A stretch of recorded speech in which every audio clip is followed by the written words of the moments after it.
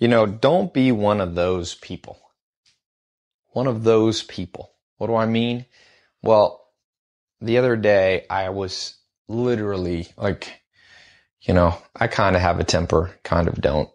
I'm kind of a dichotomy. Sometimes I get super mad on stupid things, but someone made me so mad the other day. It was someone I was dating, and no matter how obvious it was that they were incorrect, they couldn't admit it. Don't be one of those people. Now, what I want to talk about is why has every one of us been that person? That person that can't say, I'm wrong, and turn on a dime. Now, before I get into it, let me just say what the punishment is. All of us are so egocentric, myself included, that we forget Newton's third law. For every action, there is an opposite and equal reaction.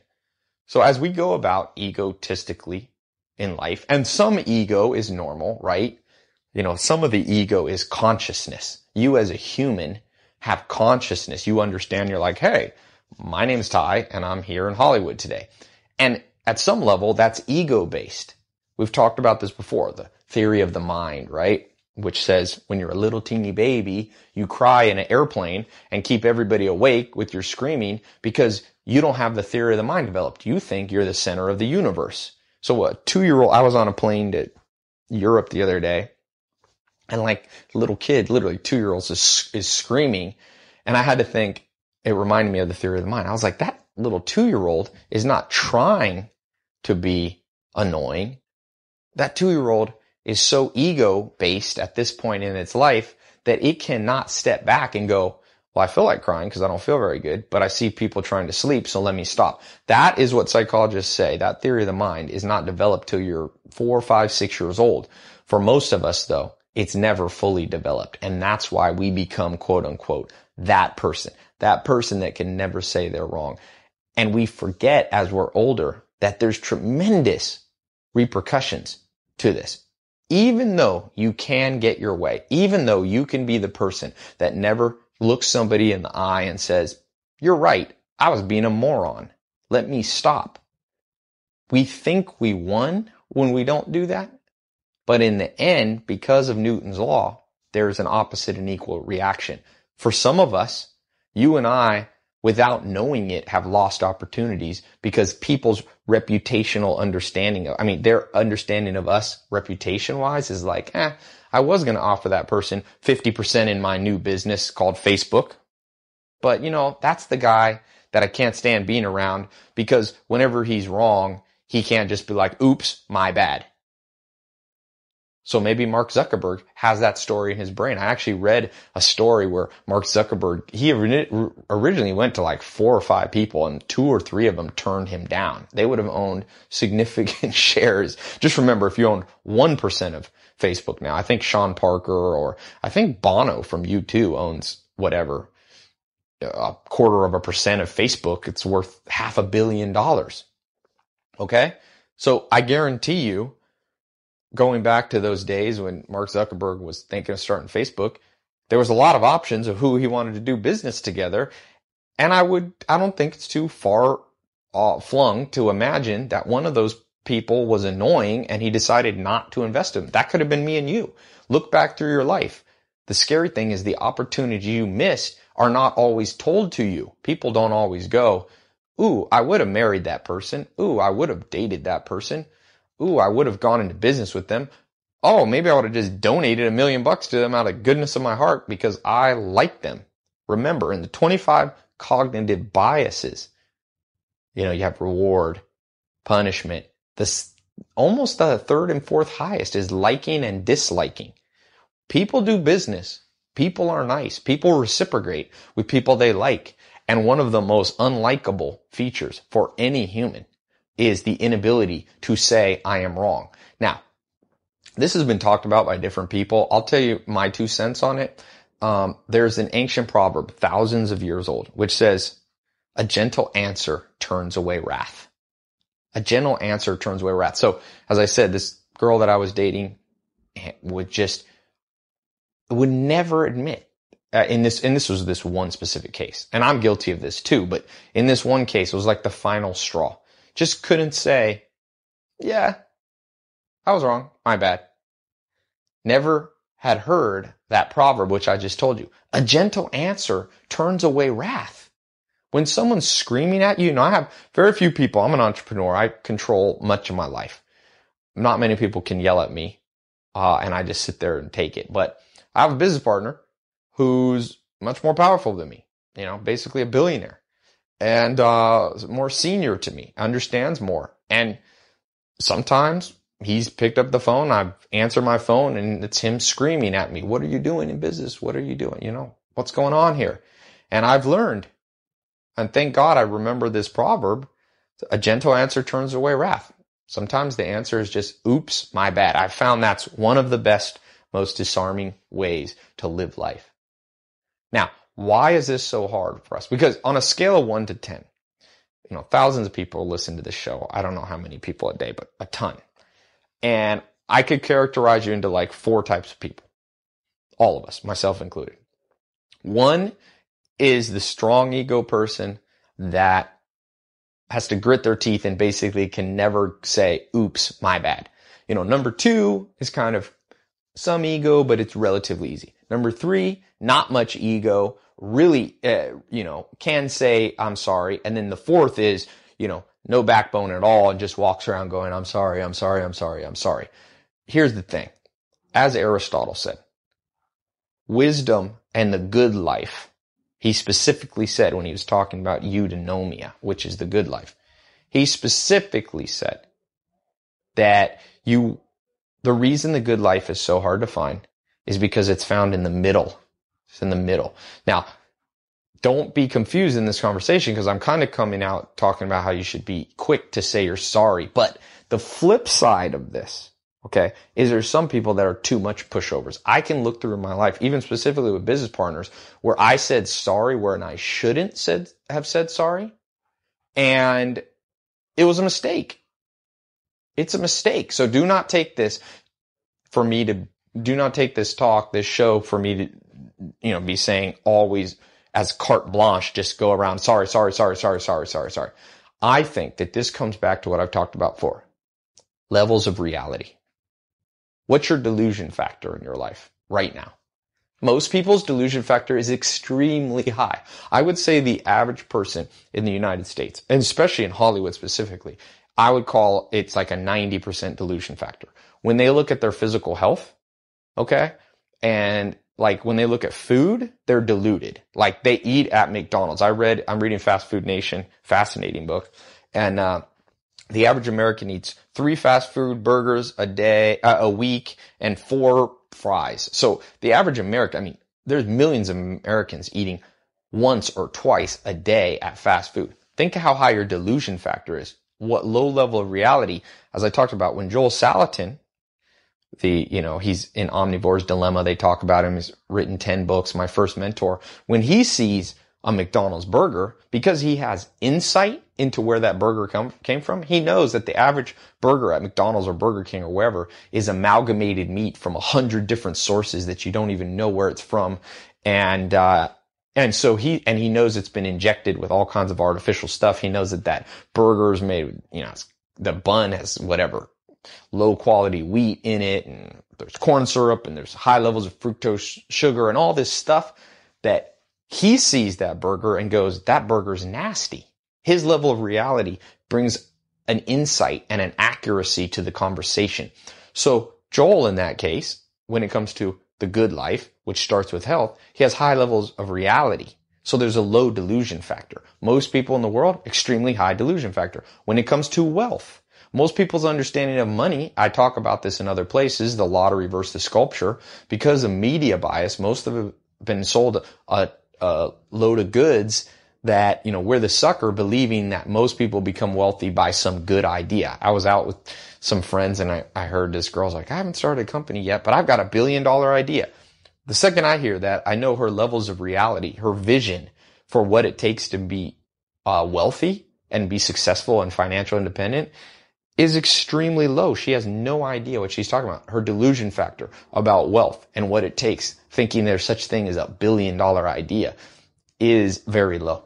And when it comes to social interaction, love, the third part of the good life, so many people, once again, they've been sold. Hollywood has done a good job at selling us this idea that you're going to be walking down the street and, you're going to bump shoulders with a guy or a girl, twinkle in the eye, you're going to turn around, fall in love. We know statistically, Dr. Helen Fisher, one of the founders of chemistry and advisors for Match.com and one of the preeminent social scientists on the question of love, she wrote the book Why We Love and stuff. She says that the most successful marriages, romantic relationships, are actually childhood friends. It's somebody you knew from 5th grade.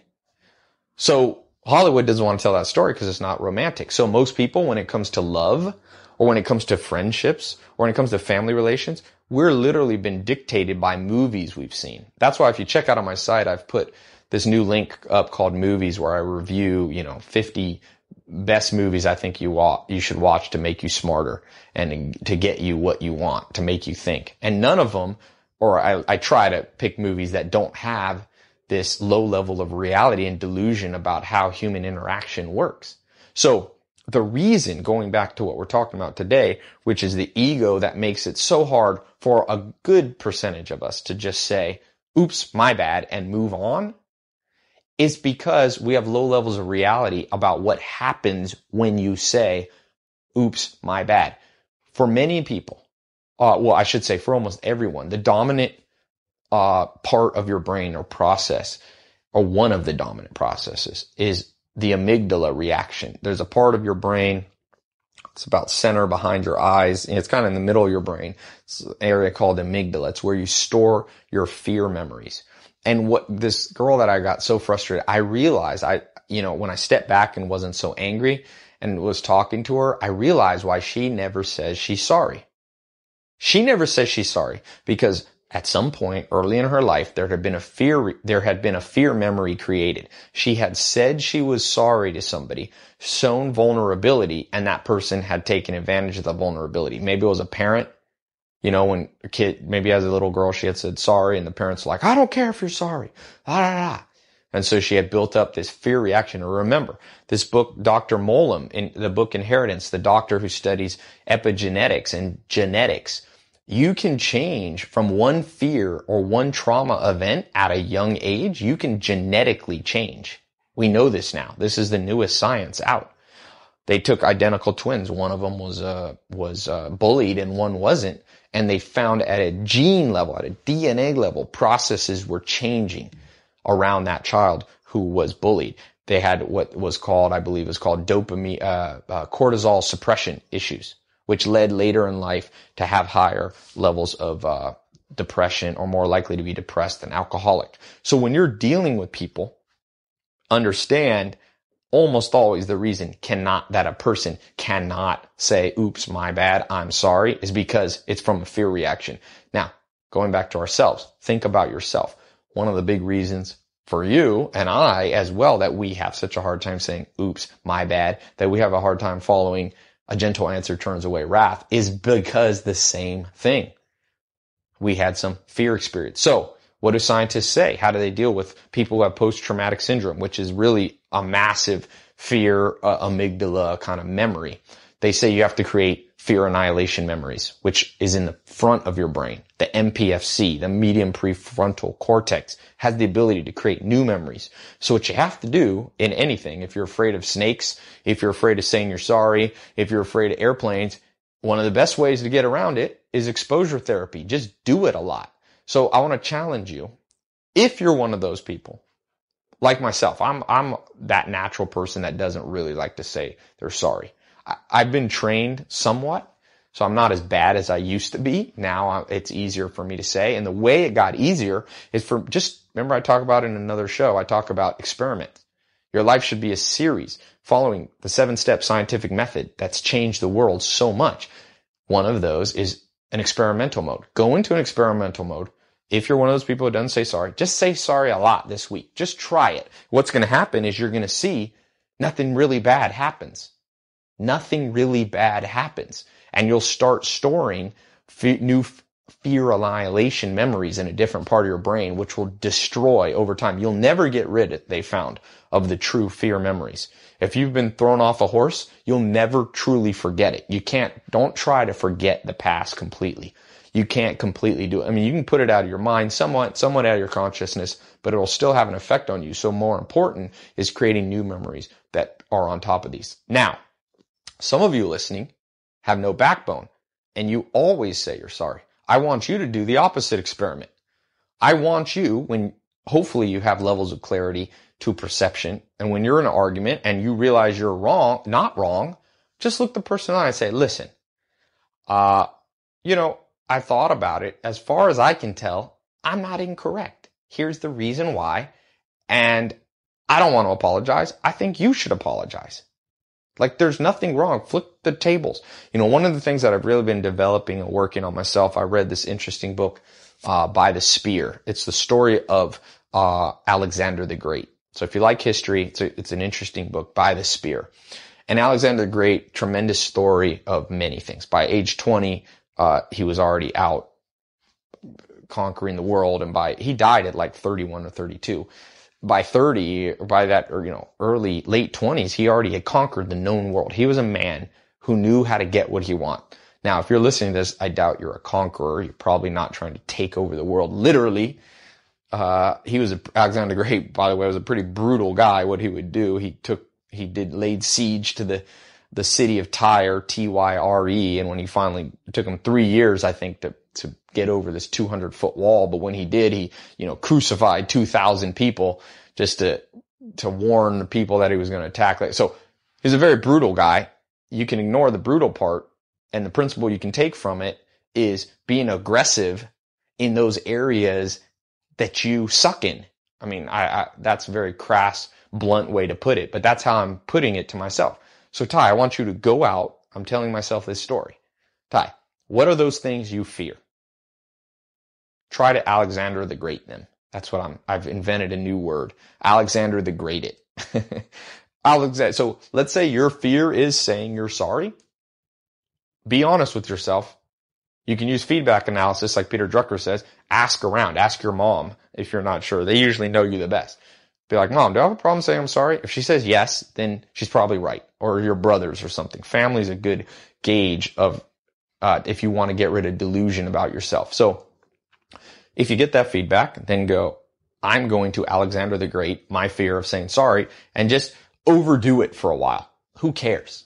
No one's going to get bothered. I mean, don't do it for years and years. Don't be the person, I'm sorry. But just try it for a week. Try to create new MPFC, fear annihilation memories. And I'm oversimplifying, of course, how the brain works. It's not so simple that one part of your brain has all the fear, and we don't know much about the brain. One of my best friends is a PhD in the brain. One of the top guys was published in, Neuron magazine and our Cell magazine or whatever. I can't remember. I think it's Neuron, most prestigious brain magazine. And he's like, you know what, Ty? After getting a PhD, been in this field 10, 20 years, we still don't know much about the brain, but we have general concepts. And one of those is there's a part of your brain that stores fear, and it's adaptive. It's purposeful. Like if you burn your hand on a stove at a 5-year-old, you learn to never do that again. The lesson's learned once, and you never have to do it again. But it's a double-edged sword, just like Newton's third law.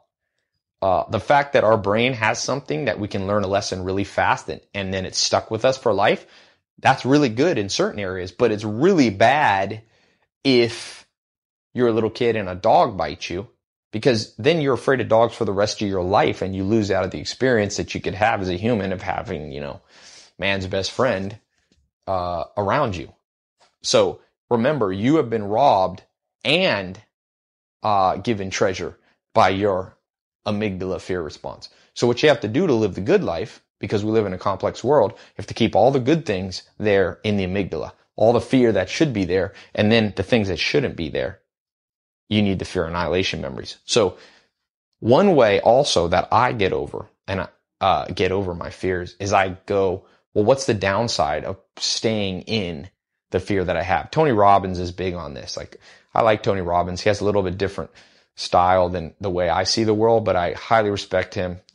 guy that got me started, helped me when I was, first getting going and was in a real down place in life. And one of the things that he says, and also this, I think Simon Sinek guy says on TED Talk, the real popular one, it's like, why? You got to get to why. It's like, why would I want Ty to get rid of my inability to say sorry? And I'm saying it's because of death by faint praise. It's because of the law, Newton's third law.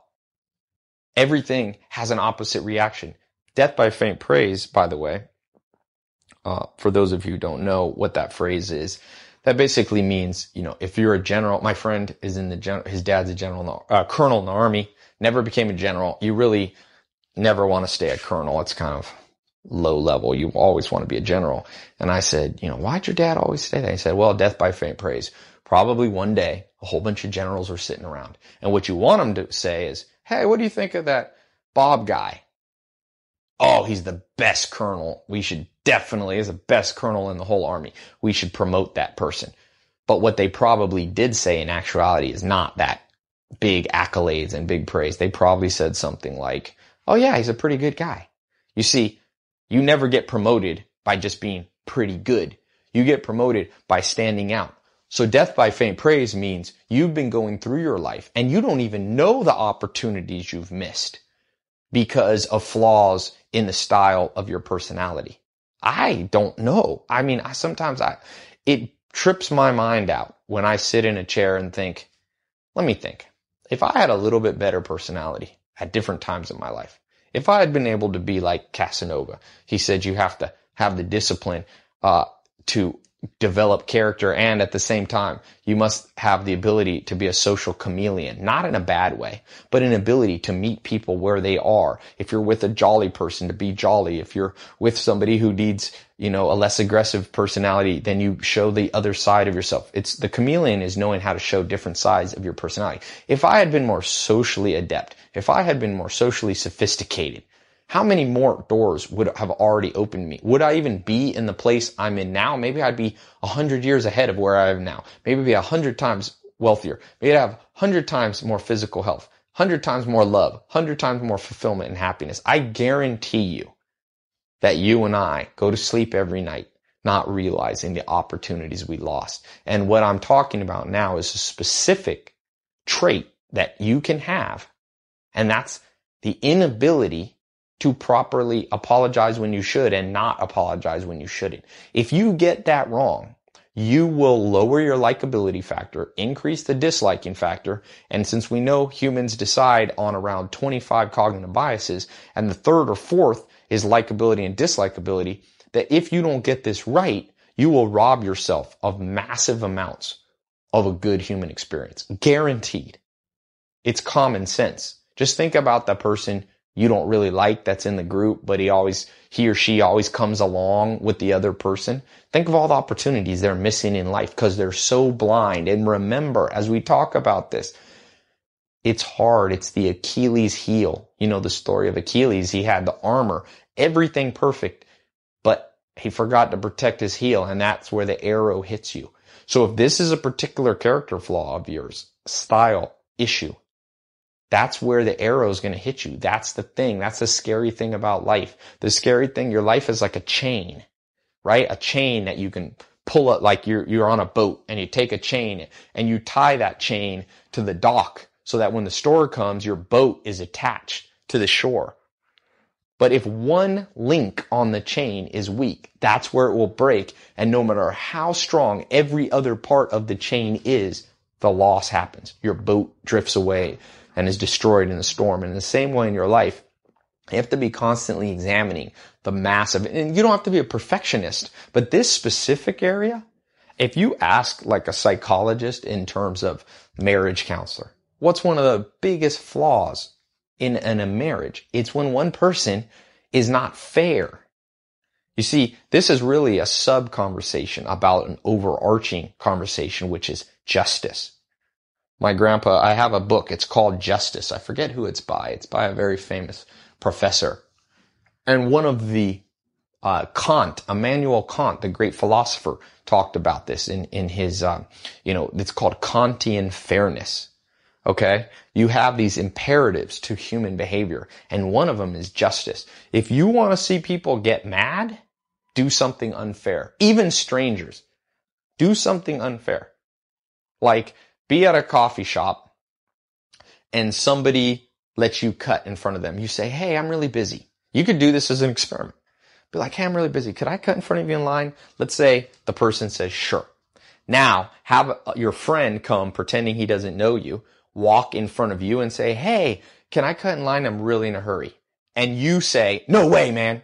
I don't ever let anybody cut in line. Then record the face of the person behind you. It's innate to the human personality that we despise injustice.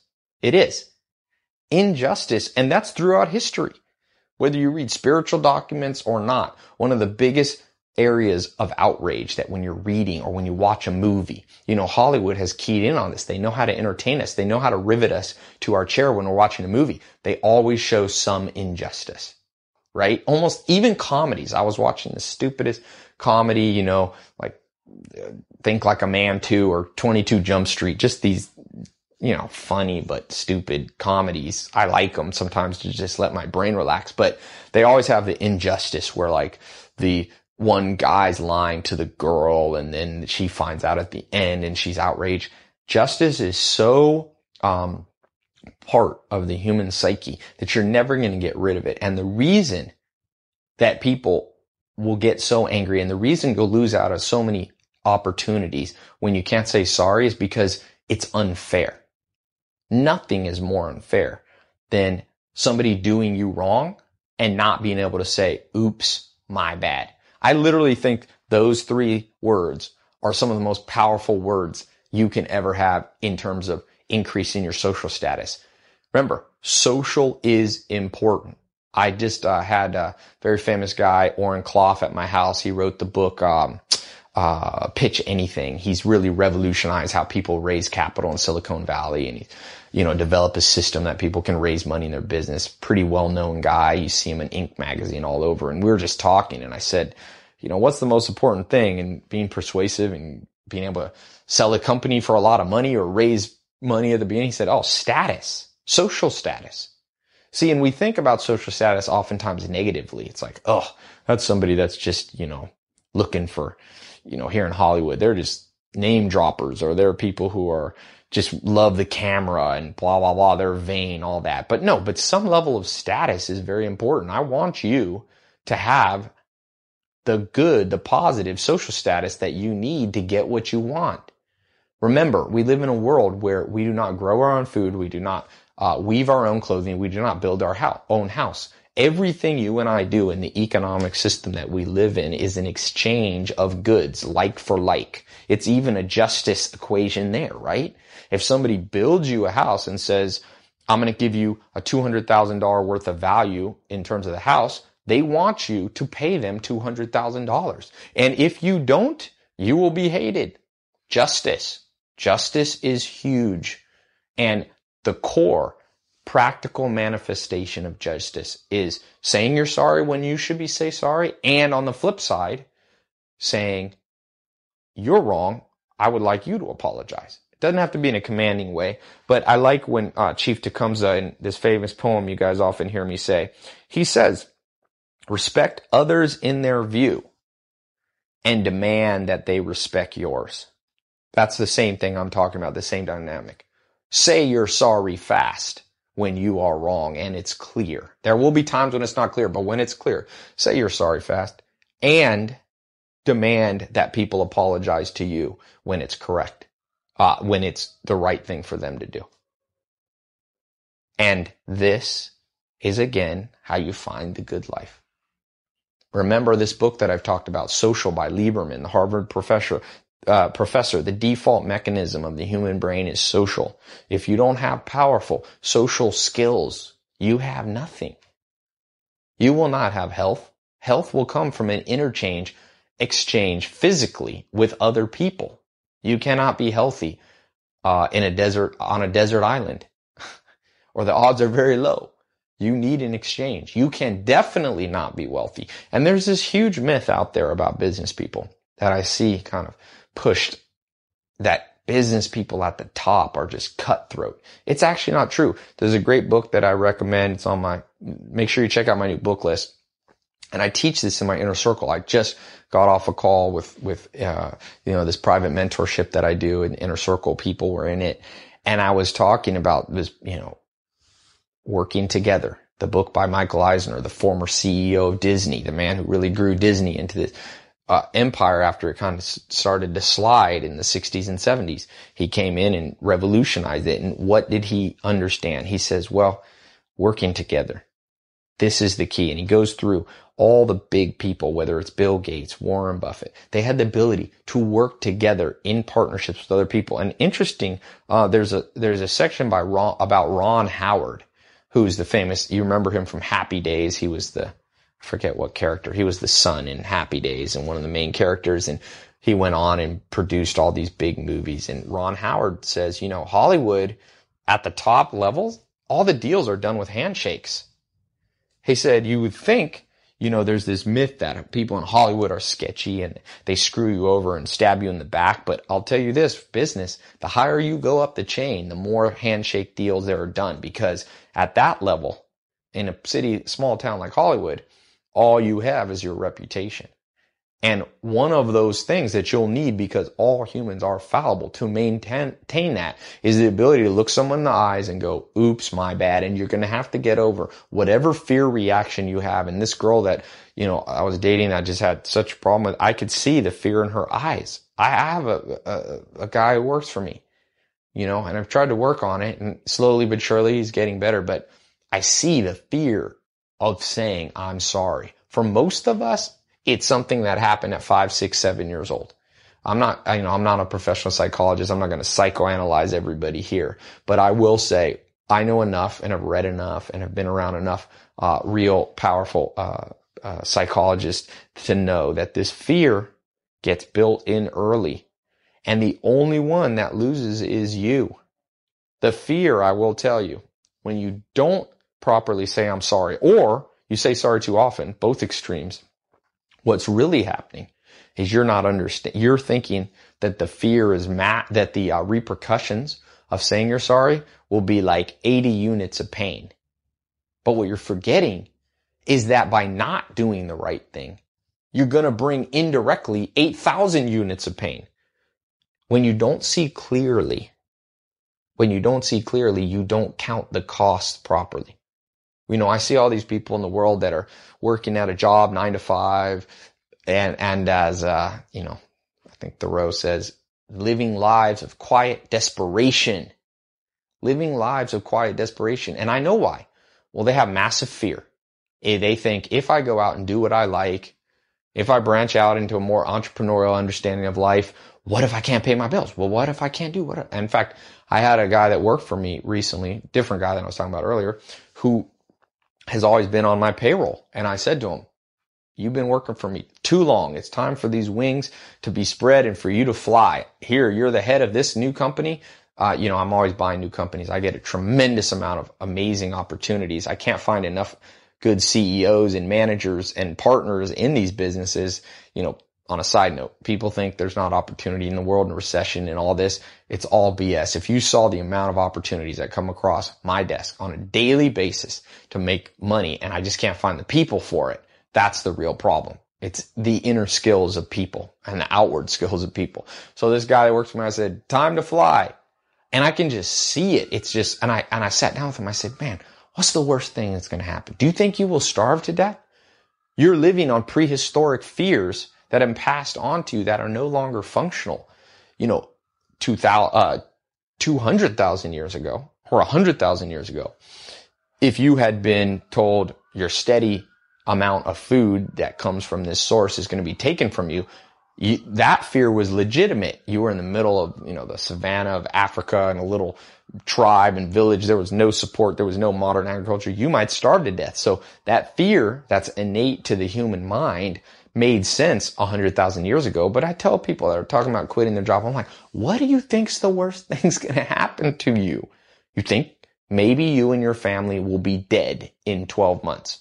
because you're going to step out and do that thing you've always dreamed of. Do you think that's really going to happen? Because if you do, you are operating on prehistoric fear, which doesn't even work. I mean, it's not even functional anymore. So, for him, the thought of getting off a set salary, this learned helplessness had built up, and it's like, I'm going to be poor. I'm going to be poor. I think the ironic thing is I cut him off the salary, and he's dating someone, and at the same time she just happened to get a job, and now she makes a ton of money. So he's not making a ton of money right now because he's in a partnership with me, and so we're building the business. It's in the early stages, but you know what? It worked out. He stepped through the door with faith in terms of stepping out, and it worked. And I've seen that. Oh, I mean, I've been an entrepreneur since my last job where I had a paycheck was when I was 16 years old. And I can tell you, it works out okay. As long as you follow the rules of success, which I talk about a lot on these shows, but don't let the fear dominate. Count the cost on the other side. What is the cost? I told my friend this. What's the cost of you being on a set salary? Making $4 or $5 or $6 grand a month. Whatever. I don't remember what he was being paid. Maybe more, maybe less. I can't remember. But what's the cost of just having that much money? And then 30 years from now, looking back and saying, man, I could have lived the dream, but the fear stuck me to my chair. Count the cost on the flip side. That's what I'm saying to you. If you have a hard time saying you're sorry, or on the other side, if you have a hard time saying, no, it's not my fault, it's your fault. If you're one of those people, don't just count the pain, the cost of the pain of changing. Count the cost of not changing. It's immense. A life not well lived. I will tell you, if you're a math freak, do this. What's the marginal value of 1 year of your life? Just remember, the older you get, in some ways, the marginal value goes up because you're less likely, the older you get, you're less likely to wake up alive the next day. So what is the value of a year of life, a day of life? I mean, if I said to you, I have a gun and I can take your life away today, or I can give you another year, what would you pay for it? And the answer is simple. Everything you have in the bank account. Imagine a robber comes in today. You're sleeping with your family or alone. I'm not meaning to scare you, but let's just, face your fears. I call it Alexander the Great. This is fear. An intruder comes in your house. They pull out a gun. They're like, I know you have access to your bank account, all the money you have. You have two choices. I will shoot you now and your family, or you give me everything you have and you have to start from scratch. Well, we all know the answer to that. Every single human that's ever lived, unless they were literally insane, would give everything they had for life. So that means mathematically, the value of your life is infinite. It's all you have. And that means anything that subtracts from your life, anything that detracts from you living the good life, is so expensive you can't afford not to change. It's like me saying to you, I'm going to take away your life when I say to you that you have to stop this specific character flaw. It's the injustice of your personality that can't say you're wrong often enough, or on the flip side, can't say, I'm not wrong, you're wrong, and it's just a pushover. The cost of that is so high that if you and I fully understood that cost, we would never be afraid to make that change. We would make that change overnight. Just remember, change can happen very fast. Very fast. Okay? There's this myth. I tell this story about my grandma. My grandma was, it was like the 50s. And she smoked and my grandpa smoked. And back then, remember, everybody smoked. It was just normal. You just smoked. Smoking was the thing humans did. And she said she read somewhere that smoking, they may have found a link between smoking and like lung cancer and dying early, premature death. And my grandma said, she did the math in her head, and she said, that was the last day I ever smoked. She just stopped. My grandpa on the other side, who was very intelligent, scientist, all this, he was stubborn, and he was like, no, the science isn't really in. There's not enough there. Well, my grandma was better at counting the cost. She said, what's the value that I receive from smoking a cigarette? She valued it at, let's say, 10 units. And she said, what's the value of death? Infinity. Premature death. Infinity. So she said, what are the odds that this scientific article is correct? I don't know. 10%. So she said, what's 10% of affinity? Well, it's a heck of a lot larger number than the reward she got from smoking. So she just stopped. You know, again, I'm not very religious, but I grew up Christian. So and at one point in my life, I memorized the New Testament. And there's a thing where Jesus Christ said, I don't care if you're religious or not. This is wise words. He said, count the cost. Count the cost.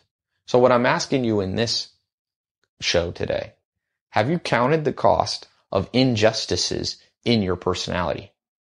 Because humans hate injustice socially. You will lose out on opportunity. And if you value your life at all, you don't want to miss out on opportunity. Like Charlie Munker's grandfather said, grandson, opportunities that come to you will be few. It's a rare life that's absolutely bathed in opportunity all the way. It's another myth we've been sold, where we inaccurately count the cost of life because we always think Hollywood sold us the dream. There's always another opportunity around the corner. But you know what? I'm here to tell you and tell myself and remind myself, the opportunity isn't always around the corner. Read the story. There's not always redemption in this life. I was reading Carl Karcher. He's the guy who started Carl's Jr. and they bought Hardee's later, and one of the first fast food people, and he became one of the wealthiest men in America. And then he made some mistakes. He personally guaranteed some large real estate deals, and I think now he's like 80 years old. And instead of being one of the wealthiest people in the world, he's $2 million in debt still to this day, trying to pay off past debts from 30, 40, 50 years ago. Now, I'm not saying he hasn't lived a great life or whatever, but I'm saying there's not always redemption. Mistakes are costly. Missed opportunities are costly. If I could go back in life and have just one superpower, I've thought about it. You know, Warren Buffett and Bill Gates said if they could have one superpower, the superpower they want would be to have the ability to read faster than anyone in the world. But I thought about it and I was like, you know what I would want?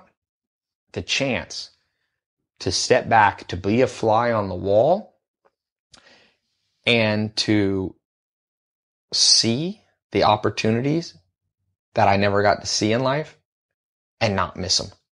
Like, I know that there was some dinner I was at with 40 people, and there was one quiet person. Because I've seen this. A lot of times the billionaire in the room is like the quietest. It's funny, I have these parties at my house.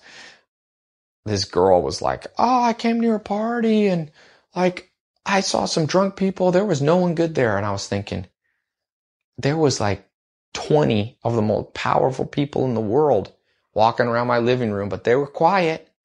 You know, she might have been paying attention to the person who was loud and boisterous, the one person, and missed out on all the opportunities. I see that over and over. So if I had that ability to be a fly on a wall, to see where I was at the dinner table and there was some immensely important person that that could have taught me something or partnered with me or gone into business with me, but yet my personality, maybe some injustice in my personality, maybe I was cutting people off when I should have been listening socially, and they were like, oh, this Thai guy is kind of a moron.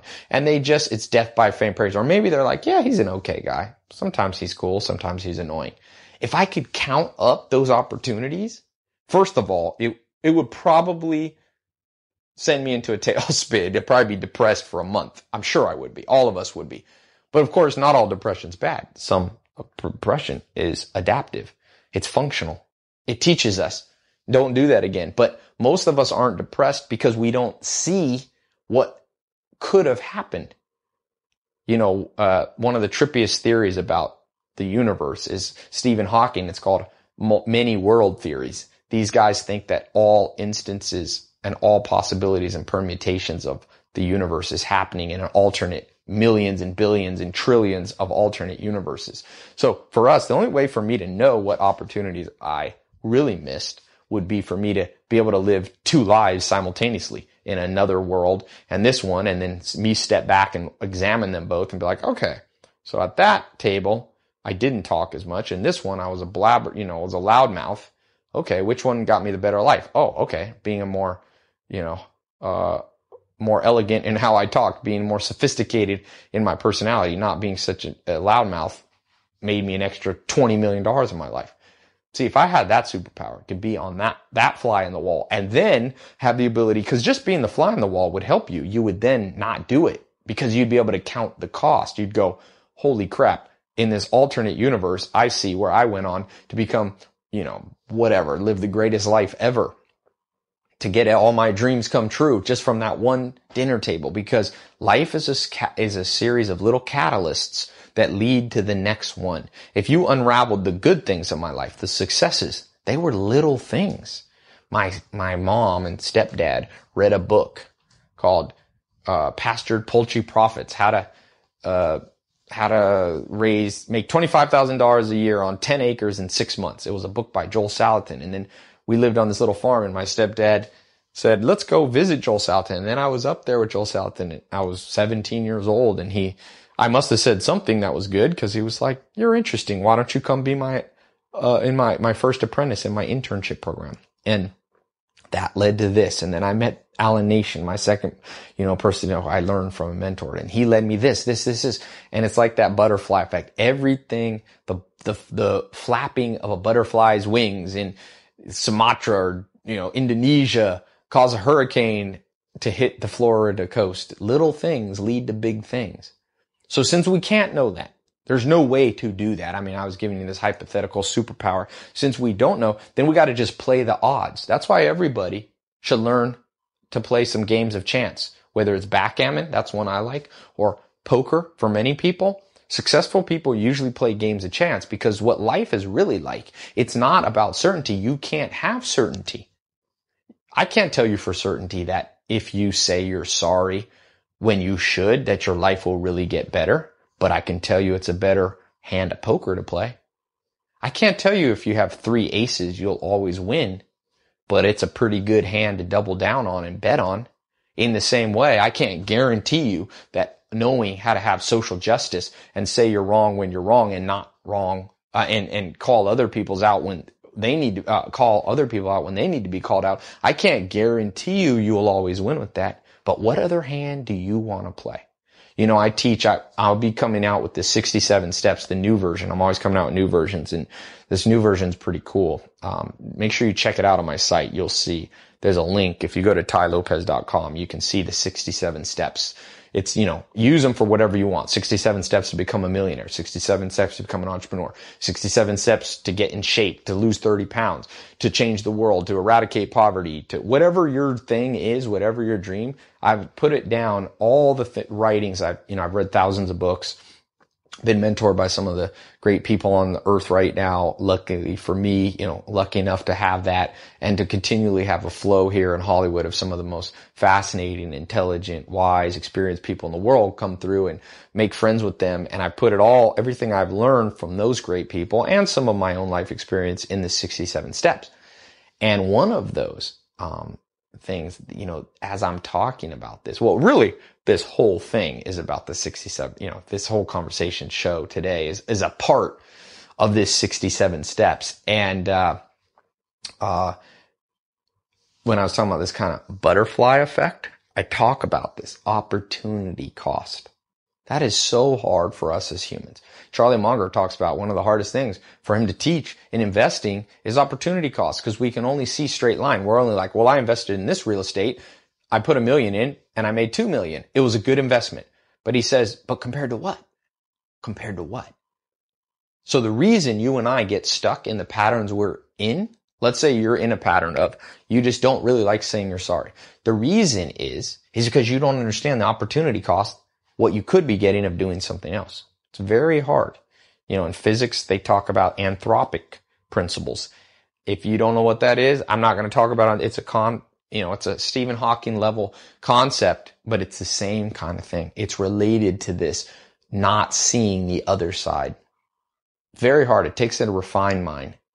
One of the reasons I'm so big on reading more, and the reason I read a book a day, and I've got millions of people following this stuff, not because I'm so great, but because I'm pointing you to people extremely powerful. And if you look, there's a consistent pattern of having the ability to have the correct social patterns. Don't believe the myth. When you get to the top, people have better social skills. They really do. The mid-level people don't. The people that are, the managers of the companies and only make $100,000 a year, those people are oftentimes a-holes. You might have had a boss that was annoying, but I'm telling you, if you get to the top, people are nicer at the top. If you want to get to the top of whatever you want, with some of you it's business, some of you it's not. Social skills. Practice them. Like the saying goes, who is faithful with a little will be faithful in a lot. If you have the ability in every scenario to know when you should, like Aristotle, to find the mean, to find the balance. Because I'm going to kind of talk about this towards here at the end. It's vital that you not be too much of a pushover too. Because in my experimenting, I've kind of gone too far at certain times in life.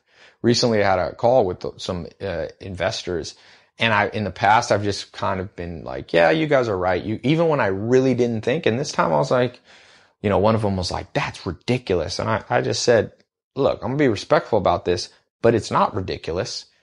And what are you talking about? I called them out when they needed to be called out. They had made a mistake and they would not admit it for years. We had made a business decision as a group. It was a partnership. And I was the control. I had the most shares in the business, but they could outvote me, all of them, and they didn't. And so we made a business decision, and they were like, well, that's on you. And I'm like, wait a second. I don't own 100% of this company. I'll take my share. In hindsight, we should have, and the truth of that actual situation is I had suggested that we go down path B, and they all were like, no, go down path A, and I listened to them. So the real truth of the matter, I was like, let me remind you, my initial advice was the correct path. We should go down path B. But I will take responsibility because I was the CEO of the company that I listened to you guys and I went to path A. I should have stuck to my guns. But I told them, don't be too quick to point fingers. It's unjust that you guys that pushed your way, when you got your way, then you blame it back on me. I said, listen, I'm going to take my share and you're going to take yours. Remember what I told you about Chief Tecumseh? He said, respect others in their view and demand that they respect yours. And in the same way, give others the I'm sorry that they deserve, but when it's their turn, you say, I'm going to look you in the eye. I said, I'm sorry.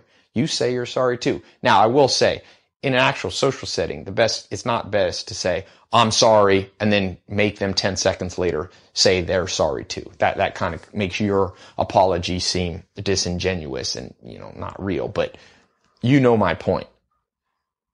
For those of you who are pushovers, stop. You are rewiring your brain around fear to accept injustice. You will have low levels of happiness when you are not able to cope with injustice. One of the reasons, I recommended in my book thing, in the movies link on my site, this new Nelson Mandela movie that came out. And when you watch that movie, the injustice, I think he spent 28 years in a prison for basically fighting for the rights that we all know it's a just cause that he was fighting for. And it appalls us. And remember, that happens on a micro level too. It happens on a day-to-day basis. Be the person, and I recommend the simplest practical thing to take from this call is a gentle answer turns away wrath. Just say, oops, my bad. There's this comedian, I was at Laugh Factory, and he was talking about bar fights where guys get in fights with each other. And he said, just start screaming like a girl. He said, nobody will hit somebody screaming like a girl. Now, that's not exactly what I'm saying here, but there is a certain sense. The second you get the aha moment in your brain, like, oops, they're probably right. I was fighting the wrong cause. Just be like, oops, my bad. And just watch people's faces. That's why I say, be aggressive against that fear that you have. And on the other side, if you've always said, I'm sorry when you shouldn't have, Just watch what happens when you do the right thing. It's not as painful as you thought. People will look up to you. You know, in the book Michael Jordan, The Life by Roland Lazenby, this book that I love. If you like sports at all and you want to study the best, I mean, Michael Jordan, even if you don't like sports, but there's a scene where Steve Kerr, who was this not very athletic basketball guy, gets traded to the Chicago Bulls. He's playing against Michael Jordan in practice, and Michael Jordan was hard-nosed guy.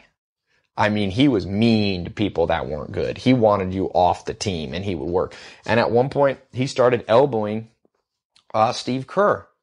And Steve Kerr elbowed him back.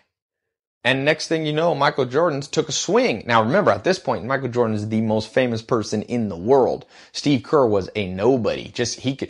Michael Jordan could call the office and say, I want this guy out, and your career is over with the Chicago Bulls. But when Michael Jordan elbowed him in the face, he elbowed Michael Jordan right back. When Michael Jordan took a swing, he took a swing right back. And they separated the players, and Michael Jordan stormed out of practice and went home. And Steve Kerr, Phil Jackson's like, you got to leave, man. You go home and, we'll try to sort this out. I'll try to talk to Jordan. And he said, the good news about Jordan called Steve Kerr and he said, you know what? I apologize. Michael Jordan, on top of the world, he said, I was too aggressive on you. I was bumping you in practice in the game and you swung back. That's not your fault. And Michael Jordan and Steve Kerr said for the rest of our career, and they went on to win multiple NBA championship, basketball championships. Michael Jordan always respected Steve Kerr. So demand people respect you when you're right. Just make sure that you have true levels of accuracy and you're on the correct plane of reality and you're not delusional, because if you have high levels of fear, you will trick yourself into thinking you're right. You'll try to make an excuse. Here's a simple rule of thumb. If you have to think on your side long and hard to come up with a reason, if you have to use a lot of words as to why you are right, if there was a large room of people who were unbiased observers, you'd have to spend 10 minutes explaining why you're right and why they're wrong. That probably means you're wrong. Usually when you're right, you don't need much explanation. For example, you're like, meet me at this restaurant at 9 for a business deal. And, you tell the guy and he gets there at 9 and you get there at 9:45. And when you walk in, you don't apologize. Well, now this of course is a stupid example, but I'm just arguing ad absurdum to show you. You would have to use a lot of words to explain why you weren't there. Well, I got stuck in traffic and then my wife and then I got a flat tire. And the other guy would just be able to say, we agreed to be there at 9. So generally, whoever has to use the least amount of words to prove themselves to a third party, imagine an unbiased judge came in, never met either of you, didn't care about the outcome. They walk into the room and they're just like, why are you guys arguing? And one guy said, we agree that we'd be here at 9 and he didn't show up and I did. And then you're on the other side going, well, Your Honor, I did agree that I'd be on time. But the reason I wasn't there is, well, one time this guy was late. And also, man, LA traffic, it's crazy. I was on the 101 and it was just backed up. And then, I was so didn't have energy. I stopped at Starbucks. See, you're using too many words, so it probably means you're wrong. So in life, that's not always true, but it's a good litmus test to get away from your delusion, because you and I are delusional about stuff. Trust me. I am, and I guarantee you are too. Our brain, especially that fear, and put it this way, people come back from wars where they have too much trauma, post-traumatic syndrome, or they have trauma when they're young. People literally can become schizophrenic. That means where your brain splits your personality and you imagine, you're Garfield the cat or something. Your brain deals with too much fear by creating massive delusions. We all know that. We all know that friend where you're just like, what planet are they in? When it comes to a certain subject, you can just see their eyes glaze over and they become like a robot. It's that animal reaction. So practical to take away from this. I know this sounds like a common sense show, but this show has more nuances than you think if you really listen to the repercussions of what I'm saying. The potential opportunities that you can no longer waste. by being socially adept, whether it be friends, family, business partners, acquaintances. Get honed in on, oops, my bad, or, hey, hold on now. You said you were going to do this and you didn't do it. Is that true? You need to be able to do both sides, and you need to have the wisdom and the clarity of mind and be on the level of the plane of reality to know when each should be used. So, kind of, one thing to add on to this, and let me add this. Those of you, I've been getting a lot of people reaching out in the inner circle. I've got these 2 levels on my site that I talk about this specifically in the context of business and growing your business. The one side of this is, I have this kind of VIP mentorship thing. That's for those of you who are, because I'm getting some confusion. The inner circle is from higher level people. Okay. And I'm not talking about who's a better person. If you have a business that's already has some momentum, you're already making 6 figures or 7 figures, you're already making a couple $100,000 or making $1 million or more. The inner circle is what you should apply to when you go to my site, tailopez.com. If you're starting out or just, kind of building the business, you should go into the private VIP mentorship that I have. A little bit different. So I just wanted to say that because I'm getting a lot of people every day, just a ton. And sometimes people are going in the wrong thing. So, this 67 steps though, check it out. I've got a new thing. I'm recording 67 videos on the 67 steps, 67 audios. It won't be that, by the way, my philosophy on giving stuff away for free versus charging. Joel Salatin told me, give lots of samples. All the podcasts I obviously do for free, I give away. I don't know how many shows I've recorded. I'm going to end up with 1,000 hours of free stuff. But the specific stuff around like building a business, become an entrepreneur, you'll notice I don't put the nitty gritty practical stuff because, we built that into a system, a premium system on my site. Now, some people go, why don't you give that away for free? Well, I've learned, like Joel Salatin said, it's a catch-22. It's interesting. I do, consulting things. I've got ones. I'm actually rolling out a consulting package for big corporations. I charge $1 million a year to consult. Now I do a couple $100,000 I charge for a year, $200,000. And it's interesting. I also have experimented with for people who can't afford, I'll do like $1,000 consulting or $100. I've tried $1. I've tried everything. And what's interesting is just like Jesus Christ said, where your money is, there your heart is also. So the reason I don't give away everything for free, and I'm unapologetic if that pisses some people off, honestly, I don't care. People who get mad when people charge for good stuff don't understand economics 101. Economics is exchange. It should always be an exchange. So I like to have this, this show, for example, is free because I like the conversation. I get an exchange. If I'm getting I try to answer all my Twitter, but I'm getting now so many tweets. I can't always. I apologize if I missed a few of you. I try to answer. It takes me an hour or 2 every day to answer. I'm getting hundreds and hundreds of people a day, but it's cool. So it's an exchange. The business stuff, if you want to learn specifically on how to grow business, and specifically we've got some different stuff. That's premium stuff on the site, but put it this way, you get 10 times the value. I just had somebody go into the inner circle, and the first week, and it's a year-long program. It's like, I already got all my value. Everything I needed for my business is the first week. Thank you. I'll have that up as a testimonial. I'm going to get him to do a video saying that. But, check out the 67 steps because I've got a new thing you'll see on my site. It's pretty cool. It's, the way that I set it up.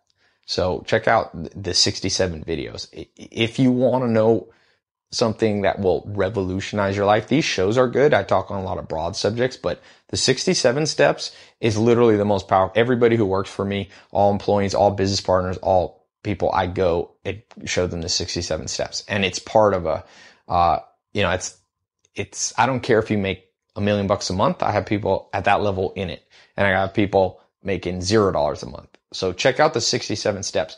By the way, email me on my site is the best way. If you want to talk to me, I actually spend an hour a day replying. I leave audio memos back to you one-on-one. If you go to tailopez.com, when you put your email in to join the book of the day club, you'll get a free welcome message on the site. So it'll auto log you into tailopez.com, and there's a link that says inbox. You can just reply to me. I check that. It's really not my assistants. Some of my mail I have to get my assistants, but if you want to talk to me directly, And that's free and stuff. So you can talk to me there. So I like hearing, I get a lot of feedback. You can do at my Twitter, Tai Lopez, YouTube. I'm putting up videos that I only put certain places, some audios that won't even be on the podcast. Answer me this question. If you're after listening to this, which one are you? Somebody who never has a very hard time apologizing, or somebody who over apologizes when they shouldn't? And what's the solution? You can send that to me in the inbox. You can send it at Twitter. If you're listening to podcasts, do me one favor. It helps me grow this podcast. I don't advertise it. But I want to grow grassroots. Share, leave me a review and subscribe to the podcast. That's the algorithm that Apple uses to help boost the ranking. So give me a review. You can leave your answer to my question. Which are you? Somebody who is quick to say, oops, my bad, too quick, or somebody that has a hard time saying it? So talk to you soon. Check out Tai Lopez. That's the best place. TaiLopez.com. Get on the book of the day. I read books, and I don't always send the emails every single day, but I send them as often as I can. Quickest way to read a book a day is have someone else summarize it. I summarize it for you and share what I've learned. So, and check out my new book list. If you click on the book list, you'll see what I think are the 100 most important books for you to own and read. It's not volume of books, even though I like to read a book a day. More important is quality. I'd rather you read the same 100 books over and over than read one book a day, new one. There's not that many good books out there. There's 130 million books. Most of them are garbage. So check out that. I also have a movie list. I'm starting to review movies that are in theaters now, and also past ones that I think are important. So I hope this has been helpful, and I will talk to you soon.